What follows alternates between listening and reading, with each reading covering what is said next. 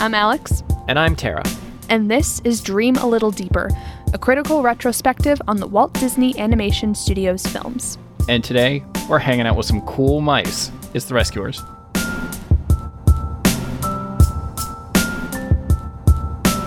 The Rescuers is the second feature-length animated film that Walt Disney Productions released in 1977. But before we go into the history behind the movie, I want to talk about the company. If you remember in our last episode, I mentioned that this episode was going to focus more on the history of Walt Disney Productions as a whole, so that's where I'll start today.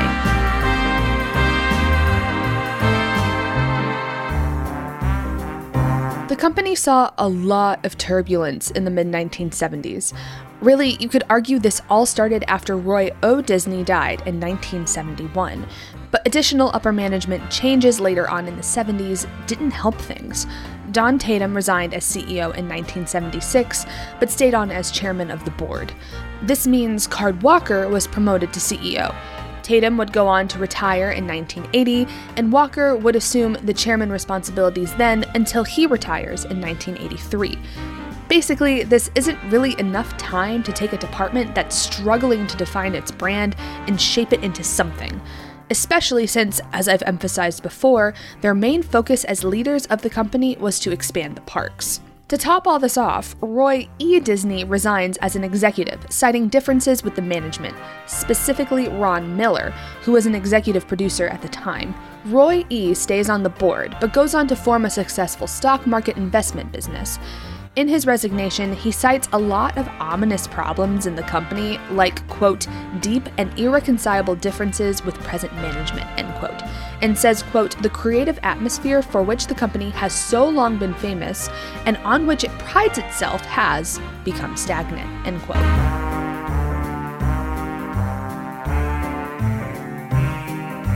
He goes on to say that, quote, present management continues to make and remake the same kind of motion picture with less and less critical and box office success, end quote.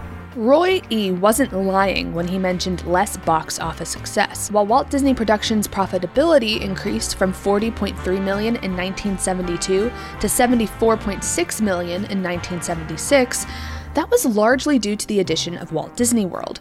Film revenue was not increasing like park profit was. Film rentals in 1977 were lower than rentals in 1976. Now, normally this wouldn't be too bad, as the company as a whole was doing fairly okay.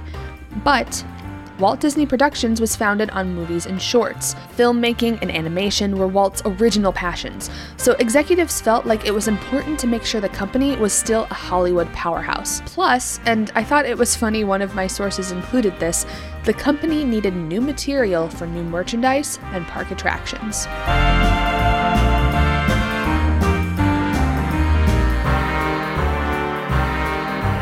Roy E. also mentioned that the creative atmosphere had become stagnant in his resignation letter, which is something the company has been aware of since Walt passed in 1966. This is why, as I mentioned in our last episode, the animation department hired around 20 people out of the CalArts program in the 1970s.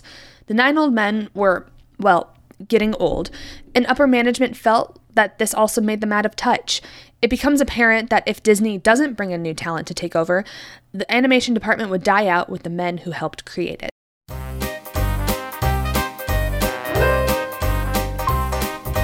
If you'll remember, Roy O. Disney had some gripes with the artists that CalArts recruited. But as Tom Cito notes, quote, for the hedonistic disco era, they were a well-behaved bunch, but for a sleepy studio whose policy forbidding women to wear pants at work as only changed in 1977, they were a breath of fresh air, end quote.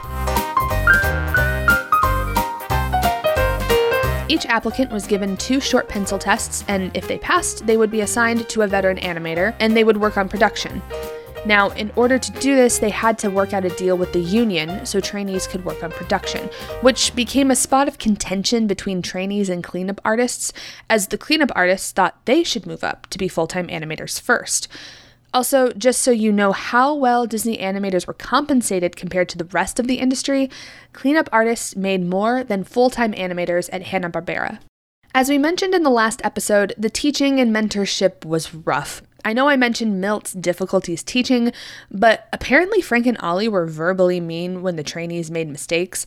One trainee was assigned a test scene that was actually a sequence assigned to Milt.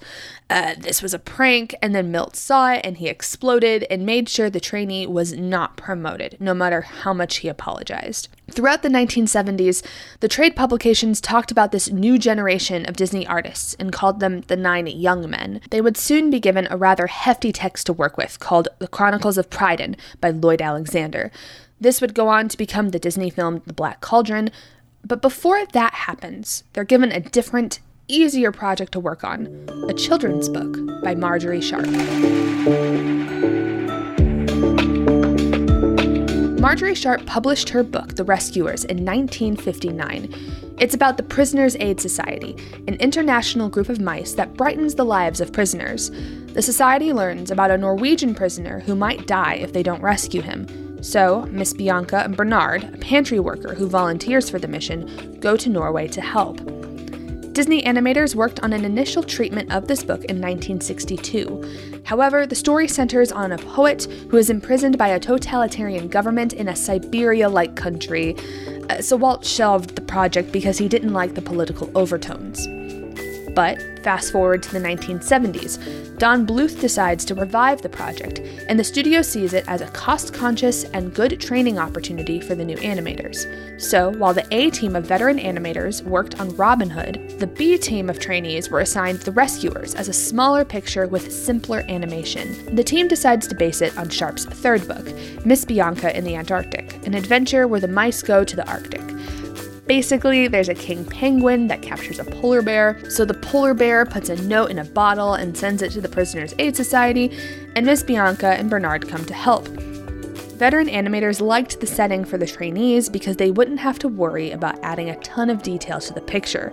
They cast Louis Prima to be Louis the Polar Bear. He would sing 6 songs that were written by Floyd Huddleston, but in 1975, Prima discovered he had a brainstem tumor and had to take care of his health, so he exited the project and animators scrapped those plans. But it wouldn't really come to matter in the long run. Work on Robin Hood wrapped up in 1973, which meant the A-Team began looking for a new project. They wanted to work on an adaptation of Paul Gallico's Scruffy, about the monkeys of Gibraltar during World War II that were threatened by the Nazis. Ken Anderson was spearheading the idea. He was the one who found the book and did most of the pre-production. But unsurprisingly, studio executives didn't go for the idea. They really just didn't want to do anything with World War II.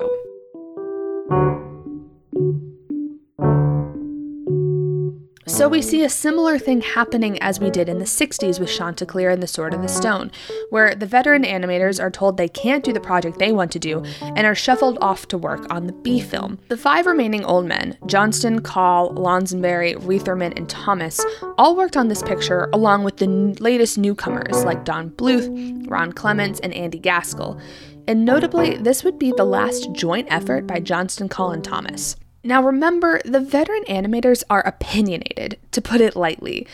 With them hopping on this project, everything turned into a full-scale traditional production, and veteran animators began to scrap basically everything the B team worked on. The A team scrapped the Antarctica plot and decided to take the film in a whole new direction, basing it off Sharp's sequel to The Rescuers, Miss Bianca. It follows Miss Bianca, who is now the chairwoman of the Prisoners' Aid Society. Bernard is the secretary. They learn a girl is being held captive in the Diamond Palace by an abusive woman, the Diamond Duchess, so Bianca gets the other lady mice to help save her. If you're familiar with the Rescuers movie, then this plot probably sounds fairly familiar. Penny was inspired by the character Patience from the novel. Miss Bianca and Bernard are in the novel. Originally, they were going to be married professional detectives, but animators wanted the film to be more romantic, so they kept them unmarried, so there was some will they, won't they tension. Jimmy MacDonald, the voice actor I brought up in one of our earliest episodes, came out of retirement to voice the sound effects for the Dragonfly-powered Leafmobile, and the 2 bloodhounds in the book become alligators in the film. And then there's the villain, the Diamond Duchess. Originally, animators threw around the idea of having Cruella de Vil make another appearance to be the villain of the film. They would update her with 1970s alligator skin fashion. There are sketches of Cruella dressed in bell-bottom pants with platform heels, an outfit where she wears a dead alligator scarf with an alligator scaled coat. I have these photos in our show notes page if you're interested. However, Ollie Johnston didn't want The Rescuers to be a sequel to 101 Dalmatians. So they altered the Diamond Duchess and transformed her into Madame Medusa. Milt Kahl ended up doing all her character animation. Apparently, Medusa's appearance is based on his wife at the time. And after watching some interviews with him, it seems like he didn't like her all that much. I'm just gonna leave that there. 2 other interesting history notes. Orville was supposed to be a pigeon, but Ollie Johnston saw a true life adventure episode that showed an albatross awkwardly trying to take off and land, and he thought that would be funny to include in the movie. So, Orville was born. Additionally, there was going to be a singing bullfrog voiced by Phil Harris, but that role was eventually cut from the film. Sammy Fain, who wrote music for animated films since the 1950s, wrote the songs for the movie and brought in Carol Connors and Ain Robbins to write a song and a composition to put over the credits. The song was Someone's Waiting for You. Wolfgang Reitherman was so moved by it that he had the 3 write a new version of the Rescue Aid Society song that Fain initially wrote. Additionally, Connors and Robbins wrote new lyrics to Fain's song The Need to Be Loved under Reitherman's direction, and that song went on to be nominated for an Academy Award. Notably, this is the first time since Bambi that the songs are sung as part of the narrative of the film. The characters are not the ones singing. On June 2nd, 1977, The Rescuers premiered as a double feature with the documentary A Tale of Two Critters. It quickly became an immensely popular film, making $48 million in worldwide gross rentals. It was the first time live-action films did worse than an animated film at the box office, which prompted Ron Miller to try and revamp the live-action department. We've talked a bit about it before, about how the live-action movies were just not keeping up with the changing political climate. And really, it's The Rescuers' success that leads Ron Miller to greenlight and produce Black Hole, a Star Wars knockoff in 1979. But really, films were just not hitting like they used to. The box office in the 70s was doing poorly until The Rescuers. And just to give you an idea of how much people liked this film, it outgrossed Star Wars in France and became the highest grossing film in West Germany at the time. And to this day, the AFI has The Rescuers listed on its top 10 animated films list. Reviews ranged from decent to the best Disney film in a long time. Some critics, as well as Ollie Johnston and Frank Thomas, say it was Disney's best film since Mary Poppins. Others, like Leonard Maltin, said it was the best since 101 Dalmatians, and goes on to say, quote, it carries on the great Disney cartoon tradition of fantasy treatment in its mouse-eyed view of the world. Every scene says, quote, this is an animated cartoon, not an imitation of live action, end quote. He also called it a, quote, watershed in the evolution of Disney animation, end quote. Here are some other reviews. Charles Camplin with the LA Times says, quote, the best feature-length animated film from Disney in a decade or more. The funniest, most inventive, the least self-conscious, the most coherent, and moving from start to finish. And probably most important of all, it is also the most touching in that unique way fantasy has of carrying vibrations of real life and real feeling, end quote. A Variety article said, quote, the best work by Disney animators in many years, restoring the craft to its former glories. In addition, it has a more adventurous approach to color and background stylization than previous Disney efforts have displayed, with a delicate pastel palette used to wide-ranging effect, end quote. Vincent Canby with the New York Times said, quote, it doesn't belong in the same category as the great Disney cartoon features, Snow White and the Seven Dwarfs, Bambi, Fantasia, but it's a reminder of a kind of slickly cheerful animated entertainment that has become all but extinct, end quote. Gene Siskel with the Chicago Tribune said, quote, to see any Disney animated film these days is to compare it with Disney classics released 30 or 40 years ago. Judged against Pinocchio, for example, The Rescuers is lightweight indeed. Its themes are forgettable. It's mostly an adventure story. Ollie and Frank said it's their best film without Walt.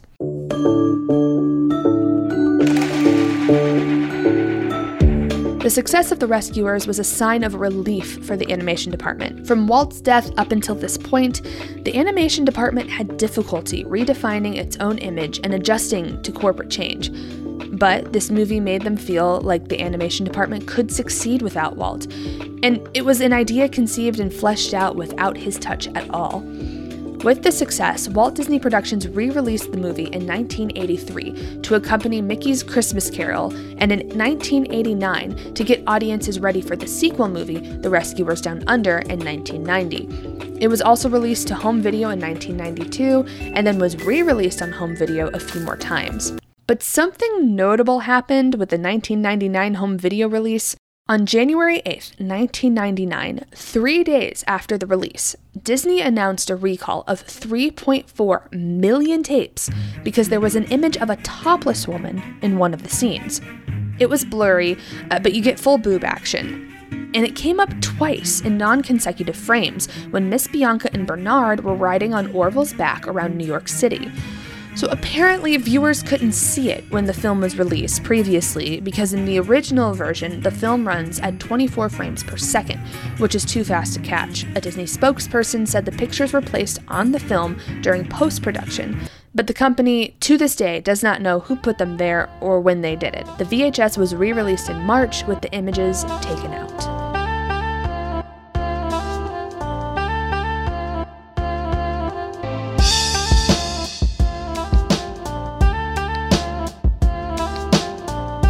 After 2 rounds of interviews, Tara and I still had a hard time finding people who could talk at length on The Rescuers, to the point where I asked my roommate Jenna to watch the movie so that I could have some sound on it.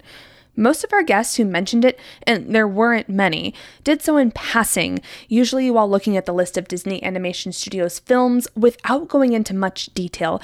The sound wasn't even compelling enough to make one of my signature smash cuts. I think this clip from Sam Van Haren's interview surmises the general mood toward the movie. And The Rescuers is great. I don't know if that counts as one of it was a 70s movie, but I tend to think about Rescuers Down Under more often because probably I've seen it more often. I know I've seen it. I'm sure I've seen it.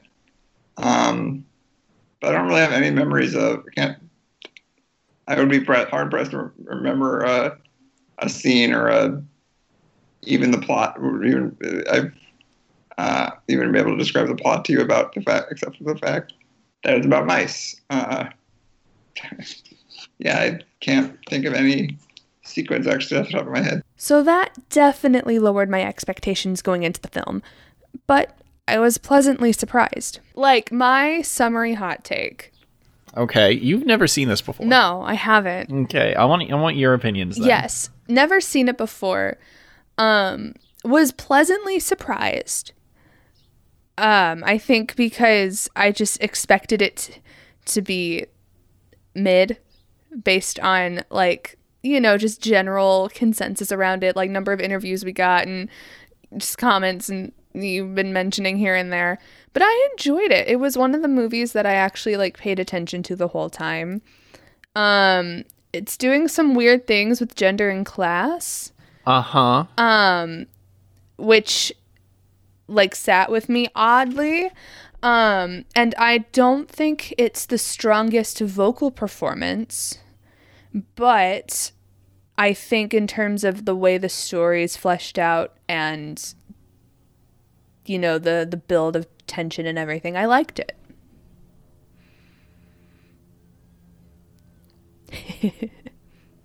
Okay. Yeah, so that was my take. All in all, like, of all the ones we've seen so far, it's in the top half.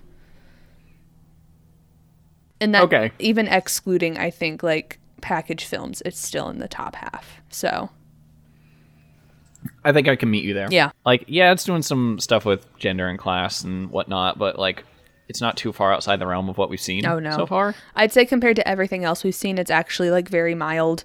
And yeah, honestly, to the point where I was like, it's there. It's not bad necessarily, but it's there, you know? It's like, yeah, like, oh, we've got the rural comedy poor folks again. Yep. Great.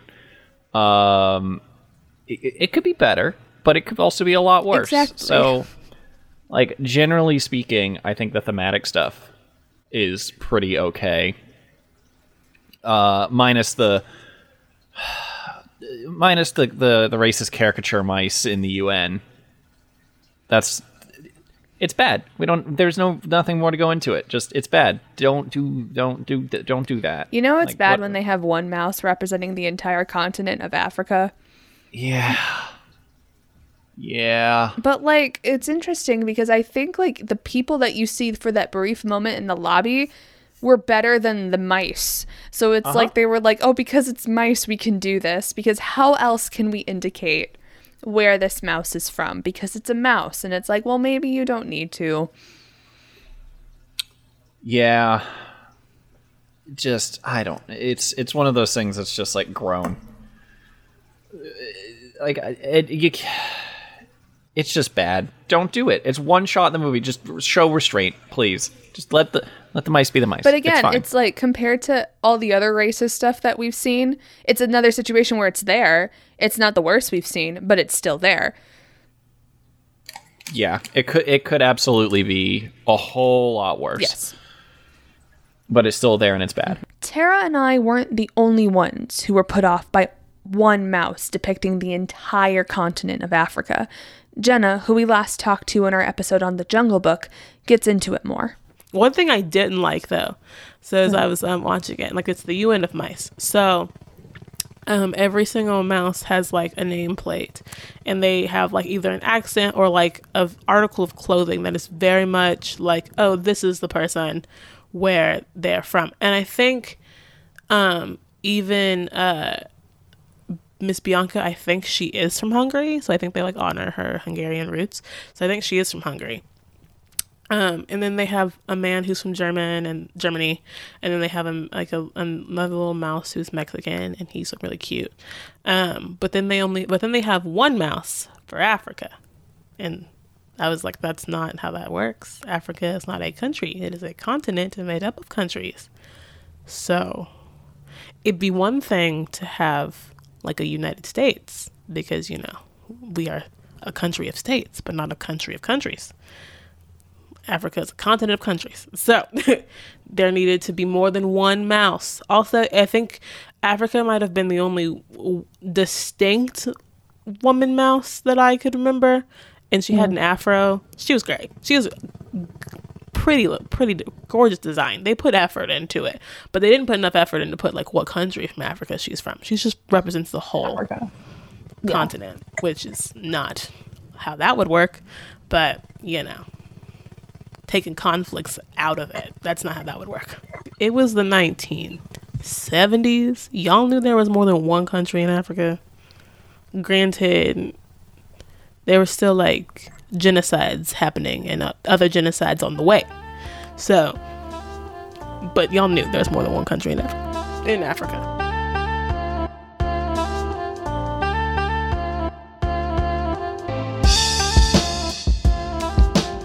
Right out of the gate, I thought it was pretty interesting. I thought it was like, this is the first, I think, correct me if I'm wrong, I think this is the first one of these we've had with like a legitimate cold open. Oh, I loved that. So yeah, because I wrote in my notes, first without opening credits to lead it.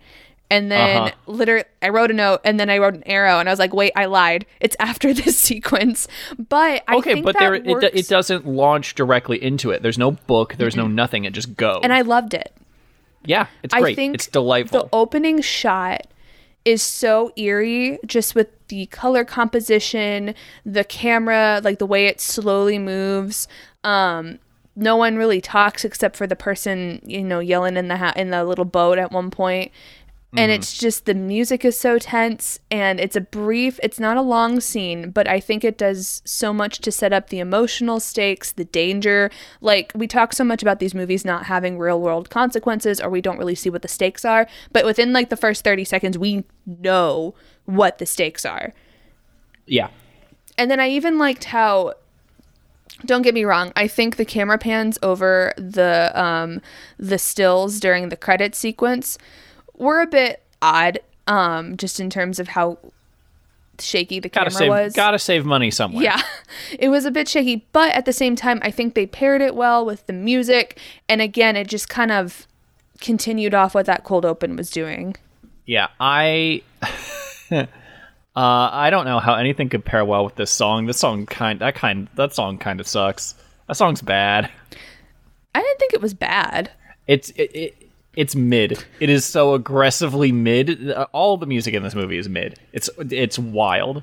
Like, I have never been more uninterested in music in a movie. Period. Really? Yeah, it's just a whole bunch of nothing. Which is a shame coming off of like the opening, which is like really quiet. Mm-hmm. Like that like one scene cold open is really quiet, and like it is readily apparent as somebody who has seen a good chunk of John Bluth's later directorial work that his fingers were all over this thing in a directing role of some kind, because like this feels the most like this feels the most like a Don Bluth movie that we've gotten so far, which makes sense because he's like working his way up the animation rung.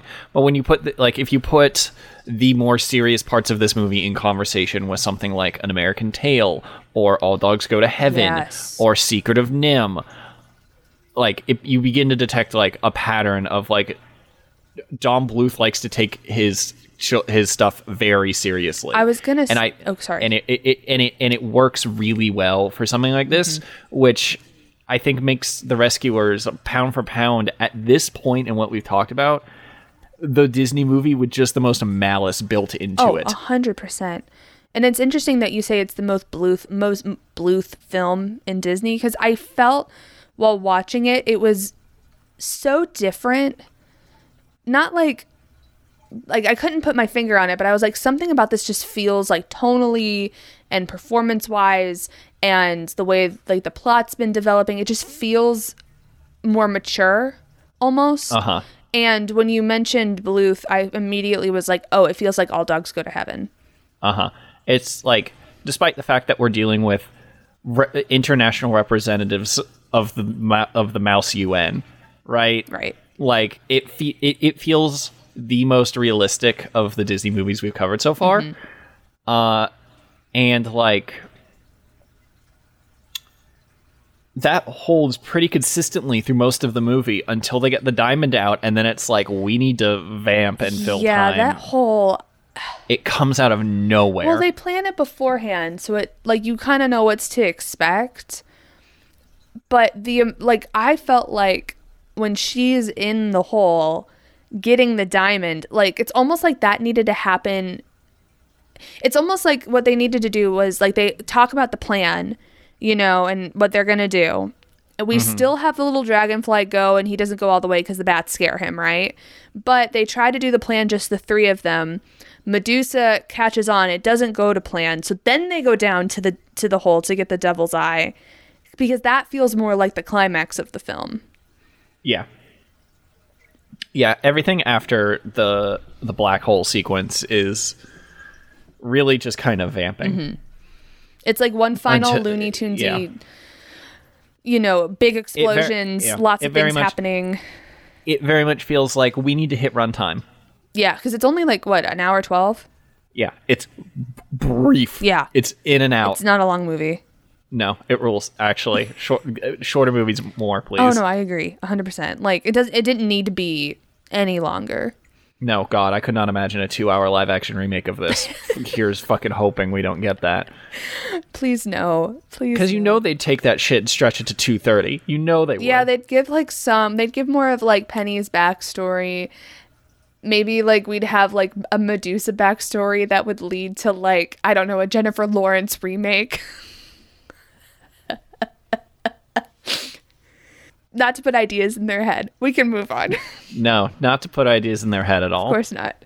But yes, even just like, I felt like going back to like plot of the movie and like how the way the story is and all that and what we've been talking about, just like everything about it felt very well thought out.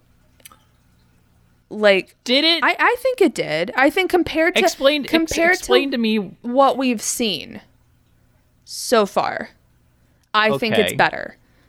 Fair. I'm whenever I make like a statement like that, it's in comparison to the films we have seen so far. I'm not saying in the history of capital F film, trademark. Explain to me why we need an international coalition of mice from all different governments to rescue one child. I mean, that's just the basis of the story. Yeah, and we're working with a wobbly foundation here. Right, and so I'm saying with that foundation, considering everything, like, you can't discount the source material because that's just what they've decided to make the movie off of. So you got to take that into consideration too. Yeah, the source material's stupid. It may be stupid, but with the stupid source material, they did something that I thought was, again, mid. Fair. But better compared to what we've seen story-wise. Just like, I don't know. It seems like a lot of these movies that we've watched, it definitely, like, I feel like a lot of these Disney films have just been like vignette after vignette after vignette. And they're kind of like tied together with like a small thread. But really, like, the action from one scene doesn't have any major consequence on the next scene. So I'm thinking of like Robin Hood. I'm thinking of like, Winnie the Pooh, but even though that's like 3 shorts that they ended up throwing together, so I won't really count that. You know, even like Aristocats. Just about the cats like hopping around Paris, you know, like the threat of Edgar really isn't a thing until like the very end. He's still a threat in the background, but it's not like every scene is like, you know, like a trial, a setback, and then they have to propel it forward, you know, whereas with this, it just feels like the whole movie flows and moves together more cohesively. Instead of just kind of being like little shorts thrown together and then that makes a movie. So it feels more like, that's what I mean by like more put together and thrown together. Okay. Even like you could argue like Sleeping Beauty or like Peter Pan, like a lot of these movies that we've been seeing so far, you know, it's like, and it may just be because that's how they split up the animation work. Who knows? Like, that's just the easiest way to do it. But this just feels more like together. Yeah. Anyways, I've made my point. No, you're right there. And like, I'm on board with the movie, generally speaking. I just have a hard time getting past. We got a message in a bottle from one kid in Louisiana, and suddenly we need to get Hungary's opinion on this. I don't know. That didn't bother me that much. I was like, I don't know. It's a fictional group of mice. Sure. Yeah, I mean, honestly, listen, what if it's an international group because they wanted Ava Gabor to play Miss Bianca, and then they're like, well, she's not from America, so we can't just have this random... We need the mouse from Hungary. Mouse from Hungary to hop in. You know, unlike, because, you know, Duchess, I guess, it worked with her because it's supposed to be set in Paris, and she sounds vaguely European, so... Yeah, I guess. Who would know the difference? It's really the similarity in designs between Duchess and Bianca. Yes. I'm like, you really did just take Duchess and make it a mouse, huh? Yes. Like, it's like down to body language as well. I'm like, Disney, you might be onto something at this point. You might be figuring some stuff out about what you can market. I don't know. It's weird. It is weird. We talked about the similarities between Miss Bianca and Duchess, but after talking to Jenna, I feel like Miss Bianca is more based on Ava Gabor herself. Here's what she had to say about the actress. And Ava Gabor is Miss Bianca, and I love it. So tell us a bit about who she is, like, because I've never heard of her before. So she is, she's an actress hailing from Budapest, Hungary. And she's like one of like the last of the golden age, I guess, or maybe the silver age of Hollywood. So like she started acting, I want to say in the 50s, so maybe I'm even wrong. Maybe it's the Bronze Age. Who knows? Don't quote me on that. But she's like a Broadway person, and I think she is Jewish, I think. But I know her parents, like, her and her mother escaped Nazi-occupied Budapest in the 40s and came to America. And she was like a big humanitarian. And I remember when she died. Like, it was granted, I was, like, not alive when she died, but I remember, like, people talking about, like, her death on like the anniversary of her death and things like that, and being like, oh, this is like a thing. Like she's like an actual nice person. Like I have reference for her in pop culture, like not a terribly. Oh, okay. I had to look up who she is. Yeah, like you see her and you're like, oh, okay, I know this figure. I watched Green Acres. I know who this is. Yeah, Green Acres. She's also Duchess in the Aristocats. So okay. And so that's why, like, I was like, oh, I totally know who this is.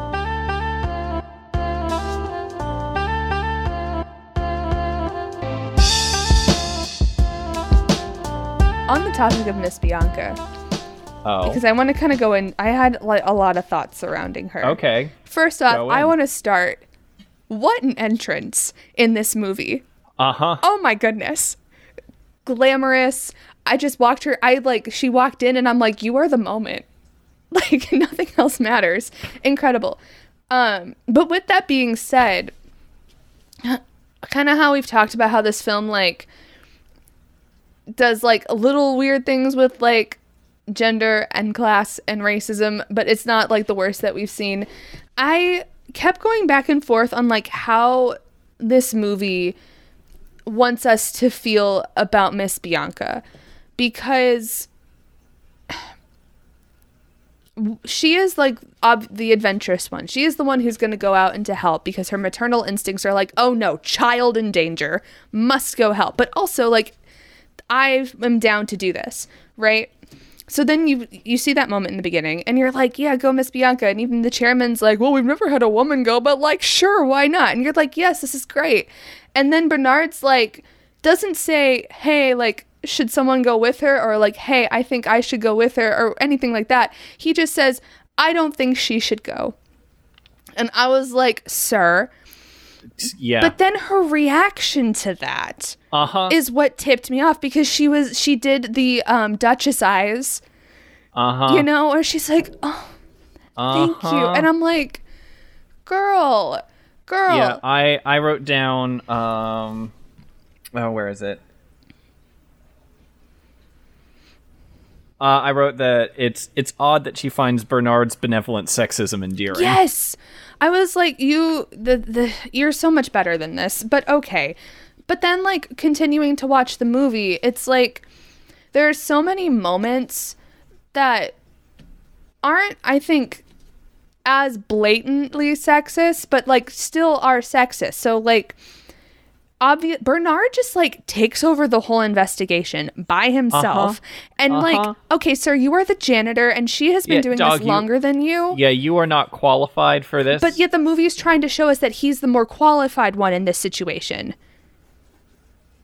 It's weird, right? Because it pivots at a certain point. It is. Like, it does. I noted that, too, because, like, up until that point where it pivots, it's like Bianca's always needing saving, that Bernard's always saving her. Like, she falls off the albatross, and then she falls off, I think, the leaf boat as well. And Bernard's like, I gotta save you, whatever. But then there is a moment where it seems like they work more like as partners, instead of like Bernard seemingly always having to jump in and do everything for her, while she's just walking around being glamorous and worried that, you know, the seatbelt's gonna wrinkle her dress or whatever. Like, which was a very funny line, but then I was kind of like, this is your job. Like, you should be, like, what the heck? Like, so it's like, one, I don't buy that Bernard would be more competent to handle this case than she is, just based on their backgrounds. Absolutely not. And I think it's so annoying and dumb that this movie is, like, trying to convince us that this is okay. Yeah, the head of the Mouse Security Council was like, he's the janitor. No. Right. Like, he barely got that message out of the bottle. How are we supposed to believe that he can handle himself? And how are we supposed to believe that Bianca's the one that needs saving all the time? If you can't climb a ladder that has 13 steps on it, you have no business going to Devil's Bayou. Tell me about it. Like, my God. So that made me upset. And then, like, I was thinking about it and kind of like, you know, how Bianca cares about Penny and, like, is worried about her, but then her overall just kind of, like, free-spirited attitude toward this, and how she views these as, like, fun, exotic adventures. Like, at the very end, she's like, adventure, exotic. And so then it just gave me, and I know, like, again, because the character's from Hungary, it's a little bit different, but, like, rich white woman white savior vibes, right? Like being charitable and like, oh, of course, like I'll do this for her. Like, why wouldn't I do this for her? And then like, you know, not actually putting in the work to make sure it happens and happens like ethically and well and everything. Just kind of like wanting to help, but also like just doing the bare minimum because you are so rich and you are so high class that you are so unaware of everything happening in the world. So again, very Duchess and Adelaide from Aristocats, right? Yeah. It has a very big women be shopping vibes. Yes. Yes. And honestly, that makes sense for her character going for Bernard, if I'm being completely honest. Like, yeah, fucking useless white dude. Yes.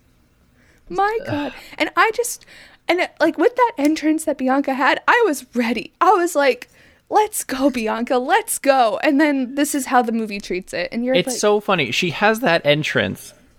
I think the thing that's most important about that entrance is watching all the every other mouse in there. For some reason, she's the only woman mouse in the fake UN. No, Africa is too.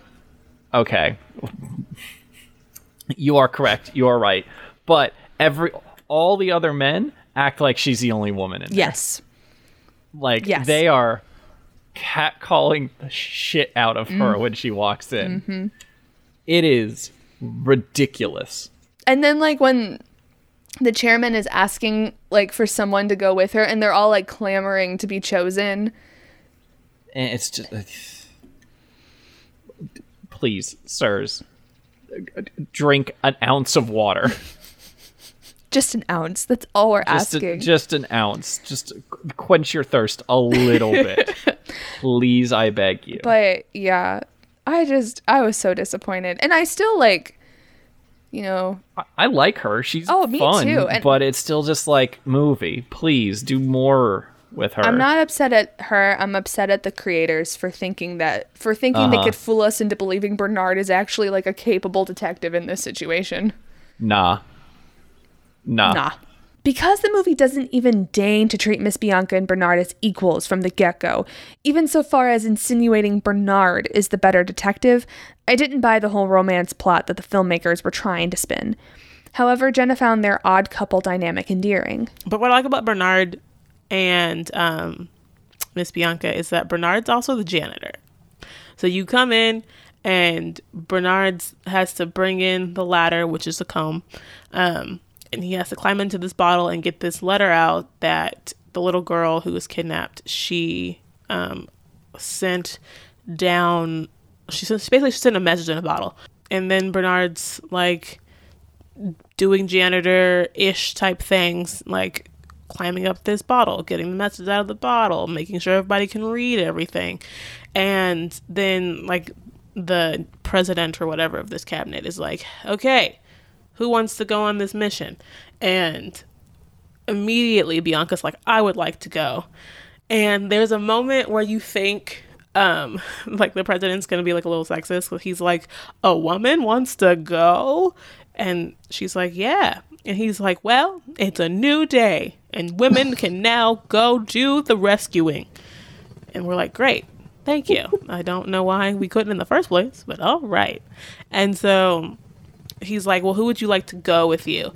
And literally like every single man and maybe woman mouse, we don't really know if there are any women mouse in this scene at the moment, but like every single mouse man is like, I would like to go with Miss Bianca. I will go. I volunteer as tribute. And Bianca like ignores all of them and is like, I want the janitor to come with me. And I was like, yep, love that. Love that.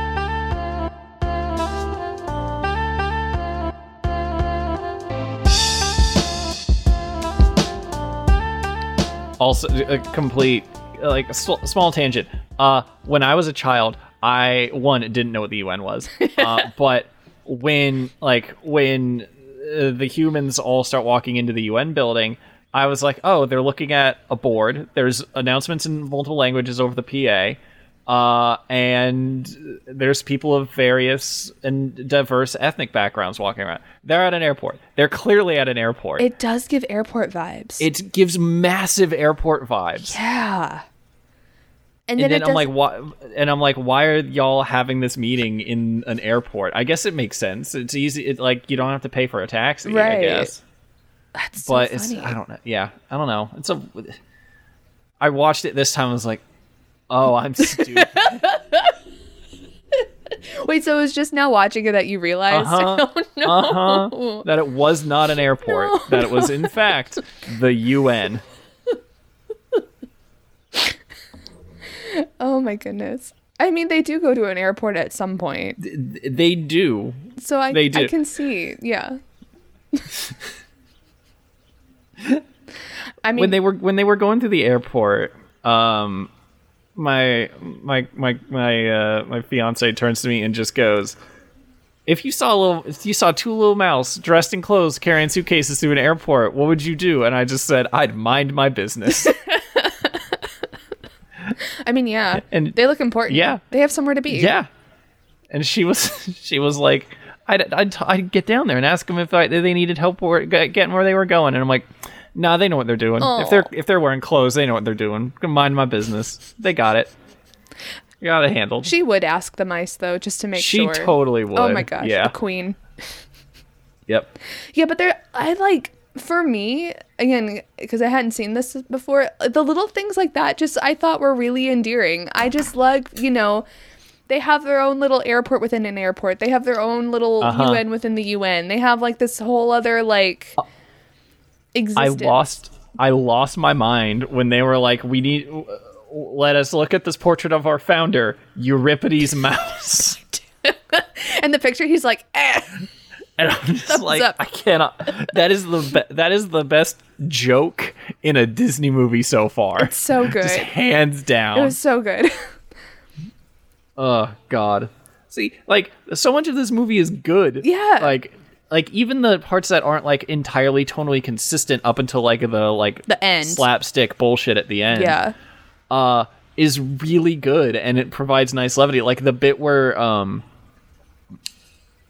Bernard and Bianca are hiding in the pipe organ. Oh, I loved that. It rules. It's great. So clever too.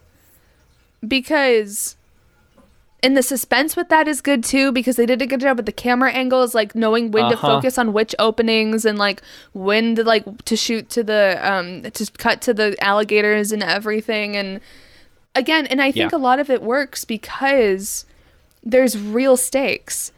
Like mice eat alligators. God. Mice do be eating alligators. They do that. They do that.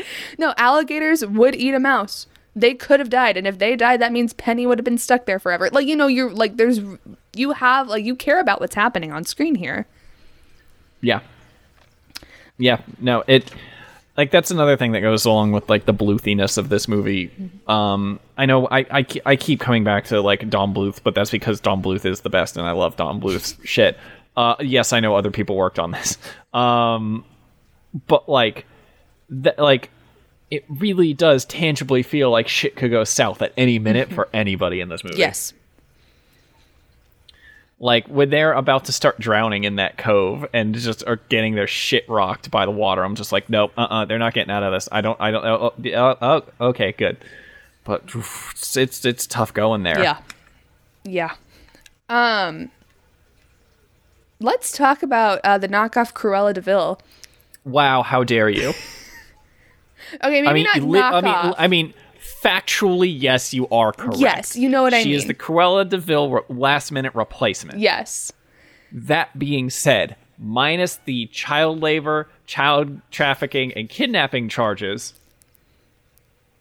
her entire vibe is immaculate. So for you, what makes her different than Cruella then? She has 2 alligators and a cool steampunk jet ski. Done. And also like handled. An exact replica of Cruella's car that she drives in New York. I didn't even notice that. I was writing at that point, but like she owns a pawn shop. She's not like she's out here. She's got that grind set. She got that hustle. Well, yeah, we see what the diamond is going toward, right? Like, unlike Cruella, where we're like, what's the point of these puppies? Like, what is she doing with these coats? Like, what is the economic purpose? With Medusa, you're like, yeah, half off your loan on diamonds or whatever that sign half said. off on Tuesdays. Like, that's how it would be. Right. This is how it be. Yes. So again, I noticed the car, and then I did think it was funny that, you know, Cruella is in the Hell Hall and Medusa's in the Devil's Bayou. Jenna also noticed similarities between Cruella and Madame Medusa. Again, we have a very fiery woman. She also is very similar to Cruella in the way she moves around, like her body language and the way they like have her interact with like things around her. She's very like gangly. Like, one thing about Cruella is that she also, while she might be mentally ill, she also looks physically ill, because she looks like very, very just twig-like. And that's kind of similar to how the bad lady looks in The Rescuers. Gotta go look up her name right now. But she is also semi-skinny, but then she has like, I don't know, like, she's not wearing a bra at any point in this film. But Tara and I liked Medusa better. She is very clearly a palette swap of Cruella. Like, I'm not going to lie. Yes. But also, Medusa's hair is incredible. Oh, it's so fun. It's so good. I want it. It's great. Those eyelashes. Yeah. They're very good. Oh my gosh. When she was taking those off, I felt my stomach lurch. Yeah. I was like, oh. I did. So again, I haven't seen this since I was young, but I've seen this a lot. I didn't know fake eyelashes were a thing. So I was very scared and confused. That she could just take her eyelashes off?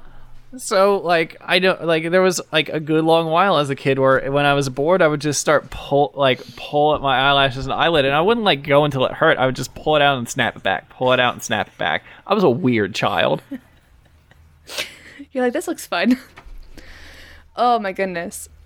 But, like, also, what a great villain moment.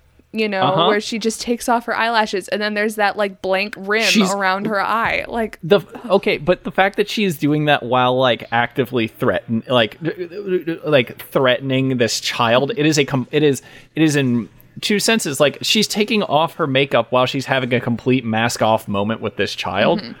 Like, it's like, yeah, like, you've seen how terrible what she is, but like, remember, she can be this awful to Penny's face. So, like, in that moment, we do get to actually see, like, the real her and what she's, like, actually capable of doing. Yeah. And I think it's interesting that we see that as she's, like, taking off her makeup and, like, settling down for the night. Because, like, she is, like, speaking out of both sides of her mouth at that point of, like, trying to butter up Penny. And she's got, like, half her makeup off at that point while she's still, like, hyping her up and being like, only you can do this, you are essential, you good. And then Penny is like, you'll take me back, right, to the orphanage so I can get adopted, and she wipes off the rest of it and then says, who would ever want a kid like you? So it's like she's still got a little bit of that veneer on her while she's hyping up Penny, and then takes it all off to just deliver that final fucking stab of just like, I mean, I'll take you back, but no one wants you, so you might as well stay here with me. She's the fucking worst. I love her. Well, I was going to say, I feel like a more effective villain than Cruella was. Oh, 100%. Because you actually, like, feel, like, with Cruella, you feel like that she's threatening because of how Roger would react to her. You know, like, the pin straight, like, can't move even after she leaves, you know, not because she's doing anything specifically that's menacing. And it's, you know, the same in every scene she's with, like, especially because she has her henchmen do all her dirty work. But with Medusa, she does the dirty work. Yeah, Medusa's like, you know what? I've given you 3 months, haven't gotten results. I'm getting in there on my own. Which is completely feasible. We're doing this now. And she's like, she's got crocodiles that she actively uses. Like, you know what? And she's got Snoop, but like, come on, look at that man. Fucking pathetic. Seinfeld side character looking motherfucker. He does look like that character from Seinfeld. Yeah, he looks like Newman. Yes. Yeah. Yeah. He looks like you know that kid from that movie Barnyard with the CG cows? That shitty kid that tries to tip all the cows. Hold on.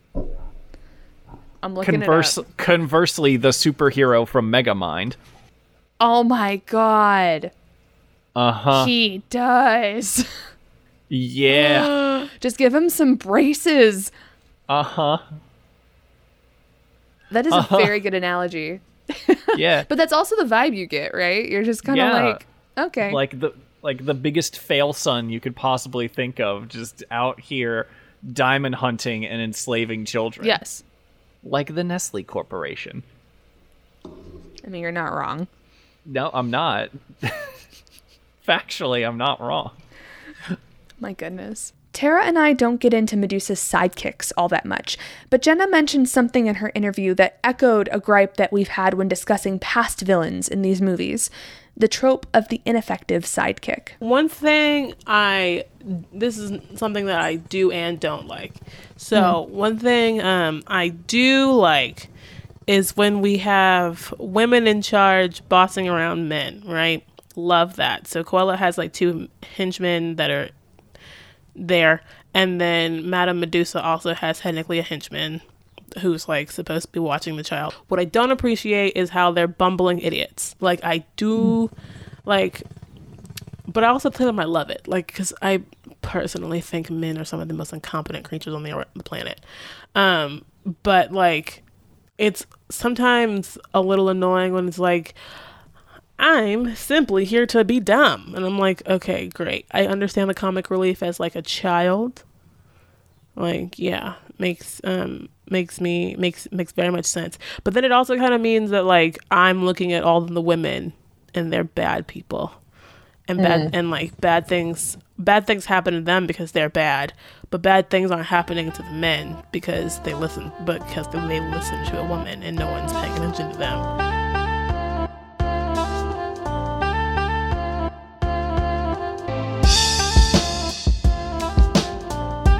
Like, once you get to Devil's Bayou, this movie fucking lights up. This movie, that is a very scary place. Oh, yeah. You never feel comfortable there. Like, I think you feel a little more comfortable when you meet, like, the other animals that live there. But, like, even there, like, we hate her. Like, she's terrible. Yeah. I will say, hey, maybe don't promote using moonshine as medicine. Or gasoline. Well, I don't know. Sometimes you have to make do, and if you don't have any other way to get gasoline, this is a joke. Do not put moonshine in a car. Don't put moonshine in a car. Also, I would like to point out the movie said this was rated G for tobacco depictions. Said nothing about alcoholism. Yeah, no, God forbid. But also, like, it's not ever like directly addressed. Oh no. It could just be cough syrup. Who knows? Even that's not great. No. I think this scene in character really hit the mark because it was the one scene that a different guest was able to remember when bringing up the rescuers. Here's Erica. Yeah, I really enjoyed a lot of the like animal movies.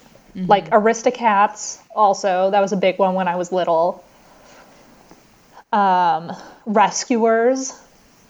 Love the Rescuers. Delightful. I love that the man who just drinks his whiskey and then like his eyes go all weird when he like swallows it. There's like the little steam cloud. It's so good.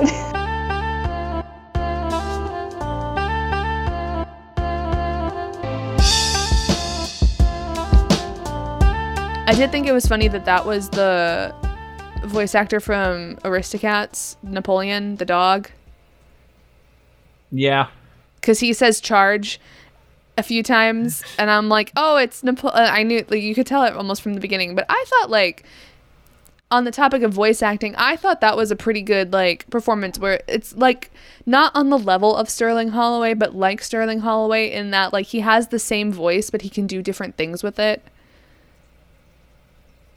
Yeah. I mean, he plays, like, the rural character twice, but it was just different enough that I was like, okay. Yeah. He did good. It's very good. It's very good. I wonder what you meant when you said like the lowest, I think what is your issue with the voice acting? Yes. So here's my problem. I think that Bernard and Orville, it wasn't that they were bad. It's just that they weren't as strong as everyone else. And specifically with Bernard, like that performance, as he is like one of the protagonists, just, in my opinion, paled compared to Ava Gabor's performance. I think that the actor did a good job conveying like his cautious nature, his timid nature. But there was just like, it was, I don't know why I felt this way, but in my head it just felt too low energy for a main character. And maybe that was performance based. Maybe that's just the fact that, like we talked about, Bernard is in way over his head and should not be as competent at what he is doing than he is in the movie, and so it doesn't make sense. But I didn't feel like it like matched the energy level of the movie. And same with Orville. Like, I think like he's like, I think the concept of the character is funny. Like, you know, you have this bird that acts as a plane, and takeoffs and landings are like extremely difficult. You know, that is funny, and I think like the physicality of it is funny, but I just didn't think that the voice acting matched what we were seeing. Now, I do think like it's more mature in like a Bluth way, and so maybe like I have like other expectations coming into this, just like based on the other Disney movies we've seen so far. But still, at the same time, I was just kind of like, it wasn't memorable to me. And I think that the character in itself is just, on paper, can be so memorable that it just felt like a missed opportunity. I thought everyone else did great, but it was just because those were two of like the more main characters, and that's why it like rubbed me the wrong way. I mean, I guess that's fair enough. I really like. I have no opinions on Orville one way or the other. Like, he's fine. He's in the movie. It's whatever. I think it's really interesting for Bernard to have this really understated anxiety, because like his type of anxiety is generally played much bigger in a lot of media. So for him to just kind of be on edge about everything, like in a low key understated kind of way, I think is really like, I think it's important to see that. That's a kind of way that like that kind of paranoia, like not quite paranoia, but like anxiety can manifest, because he's clearly got some fucking issues he's got to work through. Yes. It's more than just superstition. That man is like, that man's got some stuff going on. Yes. That man needs to see that mouse needs to see a mouse psychiatrist. Like, come on, my guy. Please just go up the stairs. Please. Which, like, I love that. Yeah, I do love that he's like, there's 13 stairs, and she's like, skip the last one. Yes. No, I agree. And I think like his cautionary dynamic compared with her adventurous dynamic, I think that's really cute, and I like the idea of it. And I do like those moments. I just didn't think, and I see what you're saying with like the understated anxiety. It just didn't translate that well for me. I mean, that's fair. Like, I'm not going to tell you you're wrong on this one anyways. Fair enough. What'd you think of Penny? I thought she worked. Yeah. I think that she was, for someone who's been, captured and, imprisoned basically for at least 3 months, she was far more plucky than I was expecting toward the end there. She is a very well balanced product of the foster care system. Truly.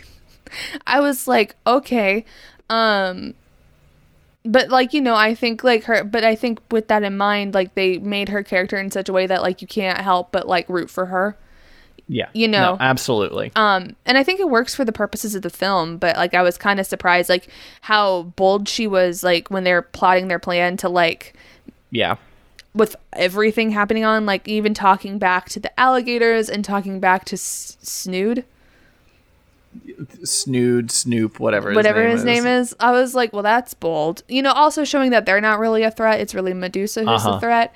No, but I thought she was fine. Yeah, no, I think her. I think my feelings on her are summed up basically on that entire the the scene where she meets Bernard and Bianca and they show up and they're like, we're here to rescue you. And she's like, oh, great. Did you bring anyone else? Like the police? And I'm just like, this is an extremely logical kid. You are extremely well adjusted for the situation you find yourself in. 100%. Yes. Top tier A+ kid. Yes. Very good. She did a wonderful job. She like, I don't know. She's fine. I think it's interesting that she's apparently related to Dr. Dolittle. Wait, because she can talk to animals. She can talk to animals, and she's like, yeah, no, mice and cats can talk to me. And the reporter at the end is like, okay. Hi, Miss Bianca. Hi, Bernard. While he's like signaling for the camera to cut. God, get off of this. Get off of this. But yeah. Oh, it's very funny that they play fast and loose with the talking animals stuff. Yeah.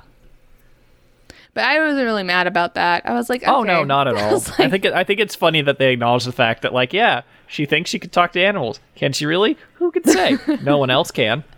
So no one can tell whether she can or not. Yeah. I was very happy she found a family that looks loving. I just hope that they're loving down the road. You know, there's no indication that they wouldn't be. So you're just going to hope that, like, she had a very nice rest of her childhood. But honestly, they are the Disney signifier of a stable family, meaning white and clearly affluent. Uh-huh. But talking about seeing a psychiatrist, Lord, she's going to need therapy. Yes. God. Oh. Goodness. But you would never guess it because she's resilient. She's fine. She's a plucky go-getter who loves her teddy bear in America. Who needs mental health? Doesn't exist. Nope.